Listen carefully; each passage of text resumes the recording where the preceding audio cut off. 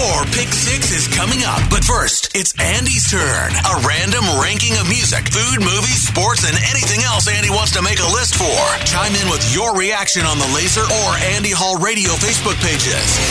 It's Andy Hall's Pick 6 on Laser 103.3. On this day in 1946, Farouk Balsara was born in Stone Town, Zanzibar. Later in life, he would have his name legally changed to Freddie Mercury, become the lead singer of the band Queen, achieve international fame and fortune, and the rest is history up to the day of his passing in November of 1991. Freddie would have been 77 years old today. He is the greatest frontman of all time, in my opinion. In honor of Freddie's life and legacy, today I'm giving you my Pick 6 underrated Queen songs written by Mercury himself. Starting with number 6, Liar. While Freddie certainly earned a reputation that kept most everybody's attention on him, both as a singer and a performer, this is a very early example of a song that allows everyone in the band to have their moment. Between Brian May's exquisite multi-layered guitar work, John Deacon's criminally underrated low end, and Roger Taylor's earthquake-inducing drumming, they all had the opportunity to showcase and show off a bit during this 6+ minute banger from the band's self-titled debut album. At number 5, Death on Two Legs. Though it never got the credit it deserved, the opening track from Queen's landmark 1975 release, A Night at the Opera, is Freddie at his most ferocious, lyrically speaking. This one's about their former manager who screwed them out of a lot of money. A perfect juxtaposition between the majesty of the song on an instrumental level, paired with the venom Freddie brings with his vocal performance, makes this one memorable. Coming in at number 4, Ogre Battle. The first of 3 tunes from my favorite Queen album, 1974's Queen 2, which features a side white with songs written by everybody not named Freddie Mercury, and a side black, all written by Mercury. This was the first of the side black offerings. One of Brian May's most punishing riffs, an early thrash metal prototype, and Freddie's mystical, almost fairy tale-like lyrics paint one hell of a picture. A perfect lead-in to what feels like a prog rock narrative throughout side black. At number 3, the Fairy Feller's Master Stroke. Following Ogre Battle, this one has all the earmarks of early years Freddie's songwriting. Complex arrangement, multi-tracked harmonies, and lyrics based on a painting by Richard Dadd, who despite being mentally ill, created a fantasy world complete with characters who had names on a canvas. Apparently it moved Freddie to write lyrics for a song about the characters on that painting, and it's definitely one of Queen's most underrated songs. Ranking number 2, The March of the Black Queen. Following the Fairy Feller's Masterstroke and a short piano interlude entitled Nevermore, this one may as well be considered Bohemian Rhapsody's mother. It was this song, complete with odd time signatures, key changes, and multiple vocal acrobatics, that Queen started to become the band everyone would soon know thanks to Rhapsody. March of the Black Queen is the band at its most theatrical and ambitious to date. Down to the most underrated Queen song written by the late great Freddie Mercury. At number 1, The Millionaire Waltz. If March of the Black Queen should be considered Bohemian Rhapsody's mother, then this one, taken from Queen's 1976 album A Day at the Races, is Bohemian Rhapsody's kid sister. While it's not exactly a copy of what the band were able to accomplish with their most epic song a year prior, it's very much in the spirit of what Queen were known for throughout the 1970s, theatrics and drama. Millionaire's Waltz, like its predecessors, feels like a multi-act stage show. The instrumentation is taken up another notch, Freddie's vocal is remarkable, and the production never sounds dated. I love this song, and if you enjoy Queen but haven't done much digging into their back catalog, here's a good place to begin. That's my list today, sharing my love of the band Queen on what would have been Freddie's birthday. Thoughts? Opinions? What are some of your favorite deep cuts from Queen? Let's talk. That was Andy Hall's Pick 6. Looking for your thoughts and opinions on the Laser or Andy Hall Radio Facebook pages. Stay tuned. Your Pick 6 is coming at the top of the hour